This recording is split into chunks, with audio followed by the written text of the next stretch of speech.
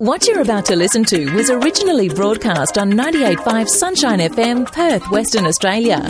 For details, go to the website 98five.com. Are on 98.5. This is Weekdays with Mike, and joining me on the line this morning is Daniel, who is a youth advocate and educator with Collective Shout, a movement of people committed to a world free of sexploitation. Good morning, Daniel. Good to talk to you again. Good morning, Mike. Thank you so much for having me. Now, you've moved since we spoke to you last time. You're based in Perth, but you're doing a lot of talks around the nation, and you're up in Queensland again. Is that right? I am. I've fortunately missed the floods in Brisbane. Now I'm up in sunny Townsville at the moment, so working with schools and the YWAM community here. Awesome. Now, when we spoke to you a fortnight ago, we had quite a few questions coming in, and we didn't get to all of them, but we're going to kick off with one of those first. Daniel, when we finished off a fortnight ago, we had a message come in from Carolyn, and Carolyn's asking that she's got a question for you. How can I help my son, who is 13 years old, talk about his feelings about what he sees when he won't tell me that he has seen porn images? What would be your advice for Carolyn this morning? Yeah, great. It's a great question. It's it really gets to the heart of the matter of how we actually have these conversations with our young people. And I would just say as a starting point is that we don't have to get it perfect the first time.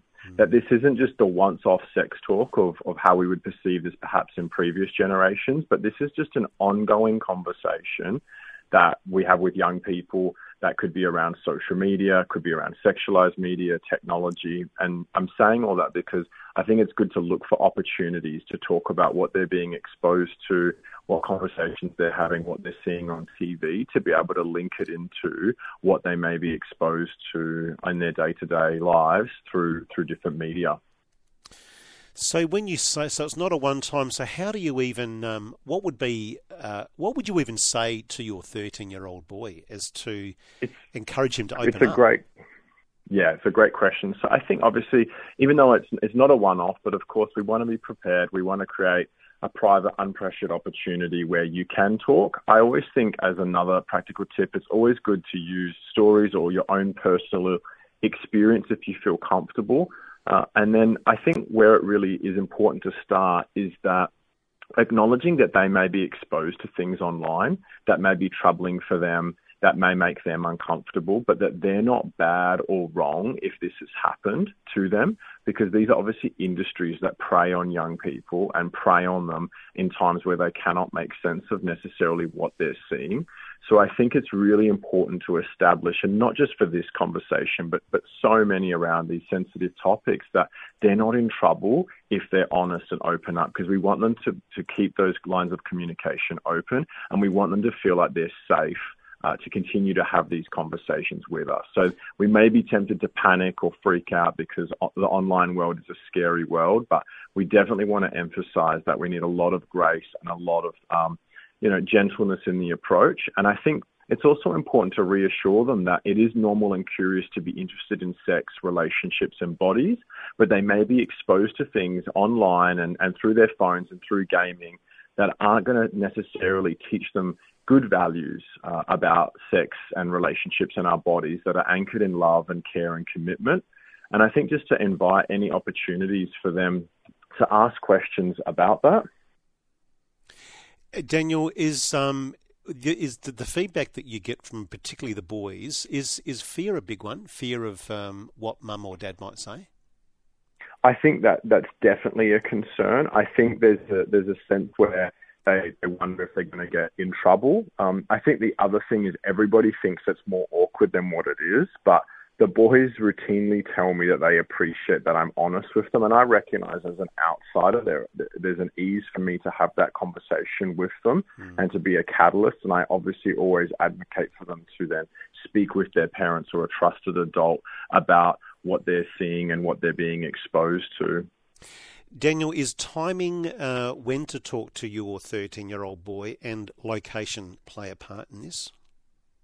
Yeah, I think so. I think sometimes it might be easier if it's going for a walk or driving in the car. You'd never want them to feel trapped, that they have to have the conversation. But if it's something that could naturally happen around other topics. And I think the other way that's quite helpful is, as I touched on earlier, if something comes up, to be able to ask them something, like if they hear something in the news, because I'm always shocked by what, even year sixes and year sevens tell me about what they've heard in the news, and be able to ask them, well, what do you think that means? Or how do you understand that? Because that gives you an indication of how they're making sense of their world around them. And sometimes it might be harder for them to tell you directly what they've seen or experienced. So you could ask, are your friends at school, or are your friends at the footy club, like, have they seen this stuff, or what are they saying about these topics? Because your kid may find it easy to talk about this in a broader sense, rather than saying this is what I've seen or this is what I think, but maybe this is what my friends are saying, or this is what my friends think about these topics. That's great, Daniel. Look, that was a great question from Caroline, and I'm sure that would have a lot of people can resonate with that question from Caroline. So thank you so much for your question. Daniel, we'll take a break. We'll come back and chat some more. Keen to talk to you about consent education. You are on 98.5. Daniel, I was keen to talk to you about consent education. The Australian curriculum is undergoing, I think it's a once in a 6-year review, and there are suggestions that now is the time to make some changes. Where is all that at, and what's your thoughts on consent education? Yeah, it's a great question, Mike, and it made the news a few weeks ago, and it's been a year-long push started by an Instagram poll by a young woman in Sydney called Chanel Contos, where she was just polling her friends and asking about their experiences of sex education and sexual assault. And this went viral, as some things tend to do in this day and age, and it sparked a bit of a movement pushing for consent education, and that's now been agreed to by the education ministers across all of the states and territories in Australia. And of course, at Collective Shout, we welcome this as a positive step. However, we do have reservations, which I'm happy to speak to, given that we don't actually know what is in the curriculum and who's going to be expected to teach it and things like that. But obviously, it's definitely a positive step and something that's needed to acknowledge the harms being done, the sexual entitlement, the sexual harassment and assault that is occurring both in young people and at schools. And so it's important that at least the reality of that is acknowledged.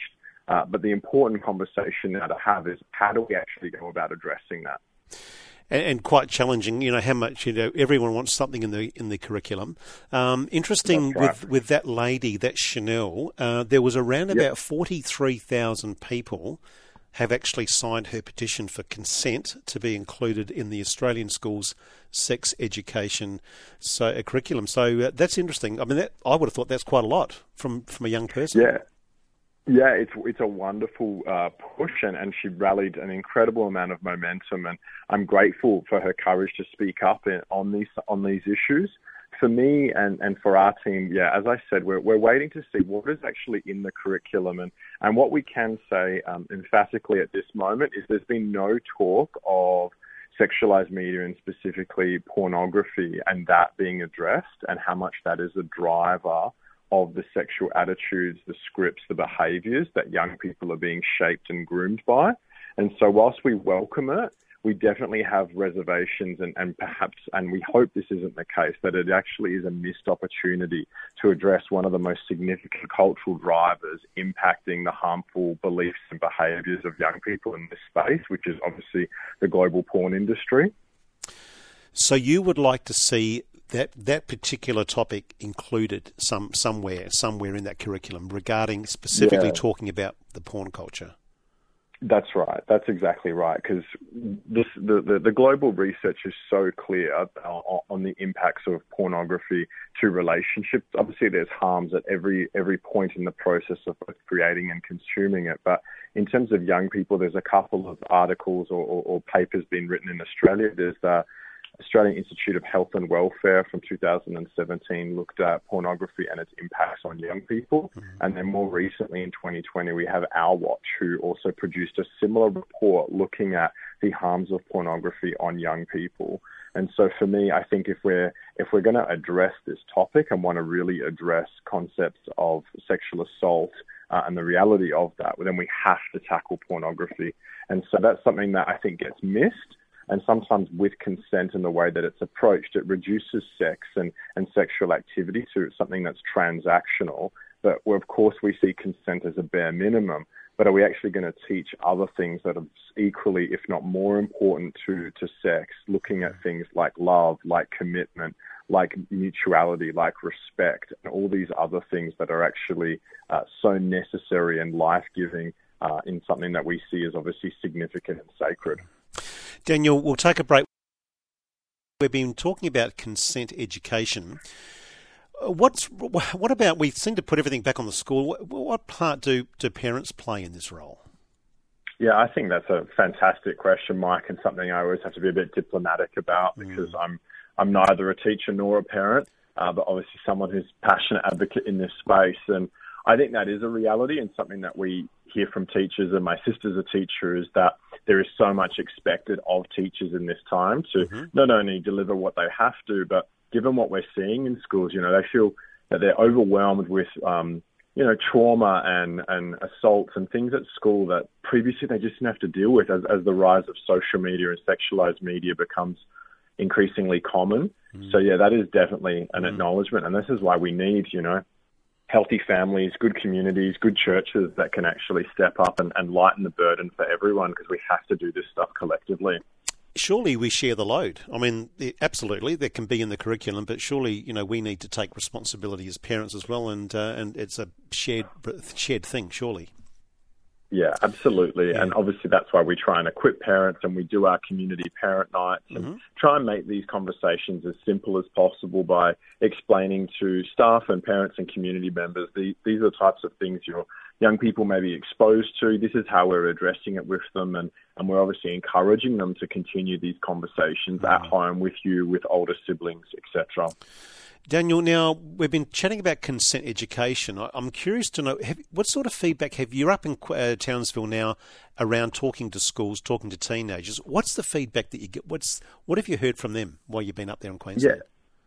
Yeah. Look, it's always interesting working with teenagers because there's obviously a bit of a mushy middle where you never know quite what's going on. But yeah, there's beautiful photos that my colleague took where we had young boys both in middle school and senior school who just wouldn't leave my side afterwards because they just had so many questions. They just wanted to talk and hang out. And for me, like, principal to write something nice about me, which is always lovely. But when you have young blokes wanting to stick around and continue chatting with you well after school, that's the stuff that for me resonates deeply and suggests that these young people are wanting to have these open and honest conversations. And what they say to us is that no one's really spoken to them as directly as what we do.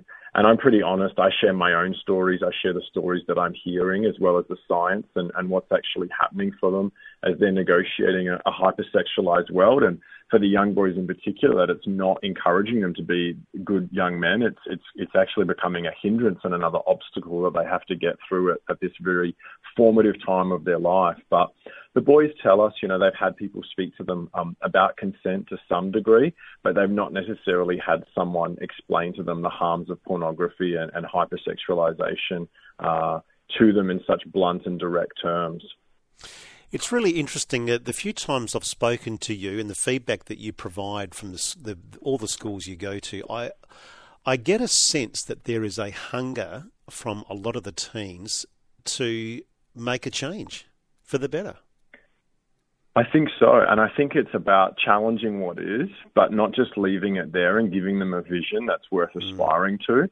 And that's always my encouragement. I was meeting with university lecturers yesterday, my colleague Melinda Tankard-Rees and I said the distinctive of what we were doing, because they were doing a lot of preventative harm measures, but I said what's a beautiful thing that we can offer, especially in faith-based schools, is a vision of like, what is it to be a good young man or a good young human, good young woman? And so it's not just about resisting these things and overcoming and being resilient, given the world they're growing up in, but hopefully giving them a vision of themselves, of relationships, of friendships, of marriage, of family that's worth aspiring to. And I think that for me is an important part of this, because I think we all deep down yearn for that. Yeah. Daniel, are you okay to hang on just a little bit longer? Absolutely. We're on 98.5 weekdays with Mike. Joining me on the line is regular guest Daniel from Collective Shout. Daniel, we've got also Cynthia on the line. Cynthia, you got a question for Daniel? Hello. Hello, Cynthia. Hello, Mike. Hello, Daniel. Good morning. How are you, Cynthia? Very well, thank you, and God bless you, Daniel, for the wonderful work you're doing. It is so, so necessary. I just wanted to make a comment, really. I was thinking about it after I'd spoken to you last time. The definition of pornography in the dictionary is writing, films, or pictures designed to be sexually exciting. Well, as Christians, we know that Satan is the evil ruler of this world, and his values are the exact opposite to our wonderful Creator God. And he is out to pull mankind down and destroy families in any way he can, and this is just another of his ways, lust. Now, I'm ringing to say I think that we as Christian women, especially parents, have a great responsibility to teach our children the Word of God about absolutely everything. Deuteronomy 6 tells parents that it doesn't matter what you're doing, introduce the Lord's values into things. Whatever you're doing, you can do it in a fun way, you can do it very naturally. But 1 Timothy 2:9 says that women should adorn themselves in modest apparel. And my concern is for our precious young people falling into the trap of naturally they don't want to be the odd one out, but the necklines are getting lower and the bottoms are getting higher, and this is not good. This is not good. That is in itself a form of pornography, to show the body off in ways that are only meant for our husbands. And I believe that mothers and fathers, mothers in particular, should not be ashamed to teach our young people these things. Those who say they are Christian especially, that's what I'm referring to. Because unfortunately, even our wonderful celebrities, some of them claim to be Christians in the sporting field, but when you see the pictures in the newspapers of their precious partners, and of course they want to be as glamorous as everybody else, but unfortunately they're copying the standards of this world. So if we want to follow Jesus, if we want to call ourselves by his name, that is Christian, we need to follow his word about absolutely everything. And it doesn't mean we have to be dowdy and wear things down to our ankles and up to our neck and everything else. You can still look beautiful, but don't show off those parts of the body. I'd like to comment on Peter Lyndon James, who runs Shalom House. I've been to some of the baptisms, or one baptism that he had in the river at Christmas time. Many of his the participants in his program for rehabilitation from drug addiction, and of course that brings in every other kind of crime and everything. He refused to allow the girls to wear low neckline bathers, and anything that was provocative looking, he made them dress modestly. Yeah. And I really admired him for that, because he's been there, done that, and he knows what is dangerous. Cynthia, so he's standing up for modesty. Yes, I'm taking a lot of pride. Look, I love your passion, really do. I love you. It's regular Cynthia on the phone. We really appreciate you coming on, Cynthia, and having a chat to us.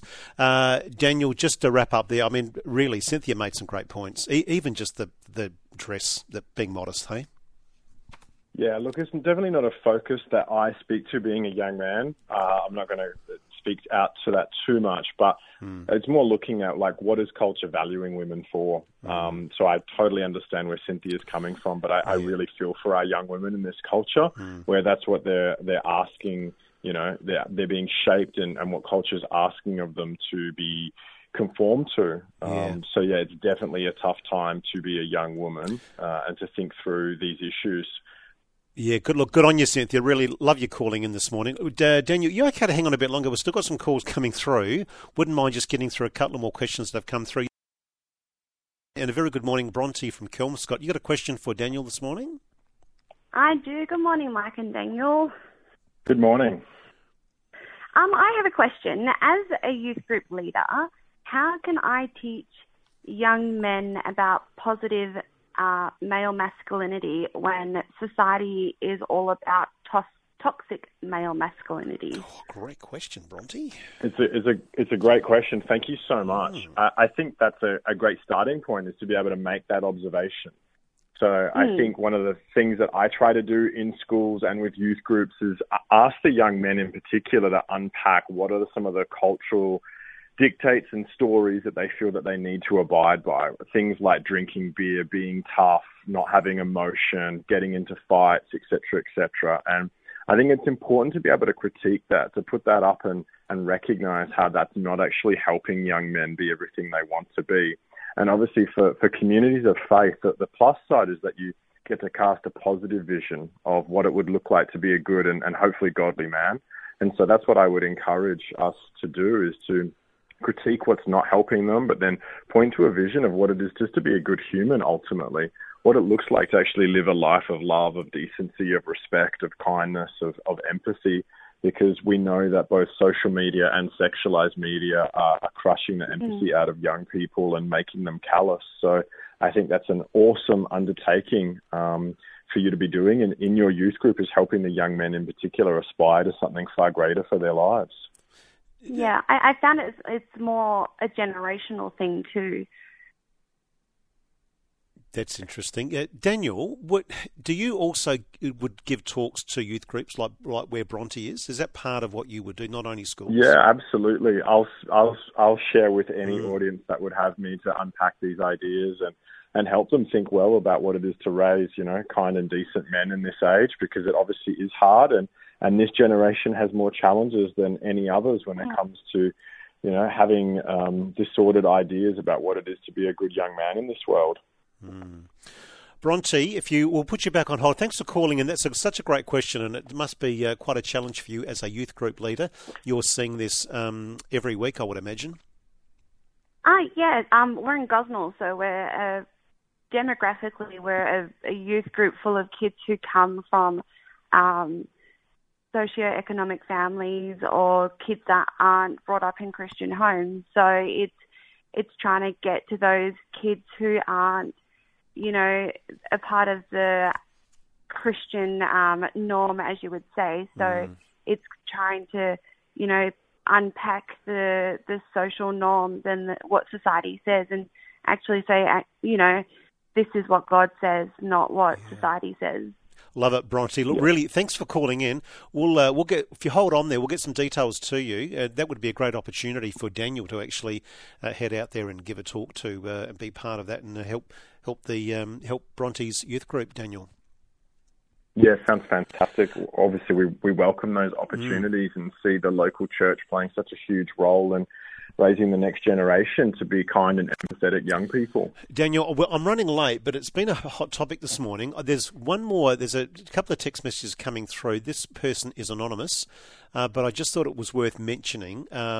This person says, and thank you so much for your text message, the protection of women and the Me Too, etc. campaigns have failed to address the issue of pornography and its devastating effect it has for respect of others, especially male attitudes to females in the sexual realm.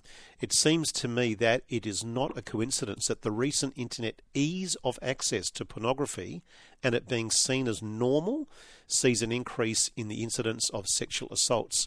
I thought that really was well articulated by that person. Yeah, absolutely. Great comments. And of course, we needed a Me Too movement and we've needed them in every sector of society because of what's happened to women. But of course, if we actually want to make lasting change and make demonstrative change, then we need to address pornography and everything that kind of entrenches male sexual entitlement and poor attitudes to women. So it's wonderful to be able to speak about this, Mike, and to speak with people across all schools and churches who are wanting to think well and hopefully encourage the next generation to live well with regards to these challenges they're facing.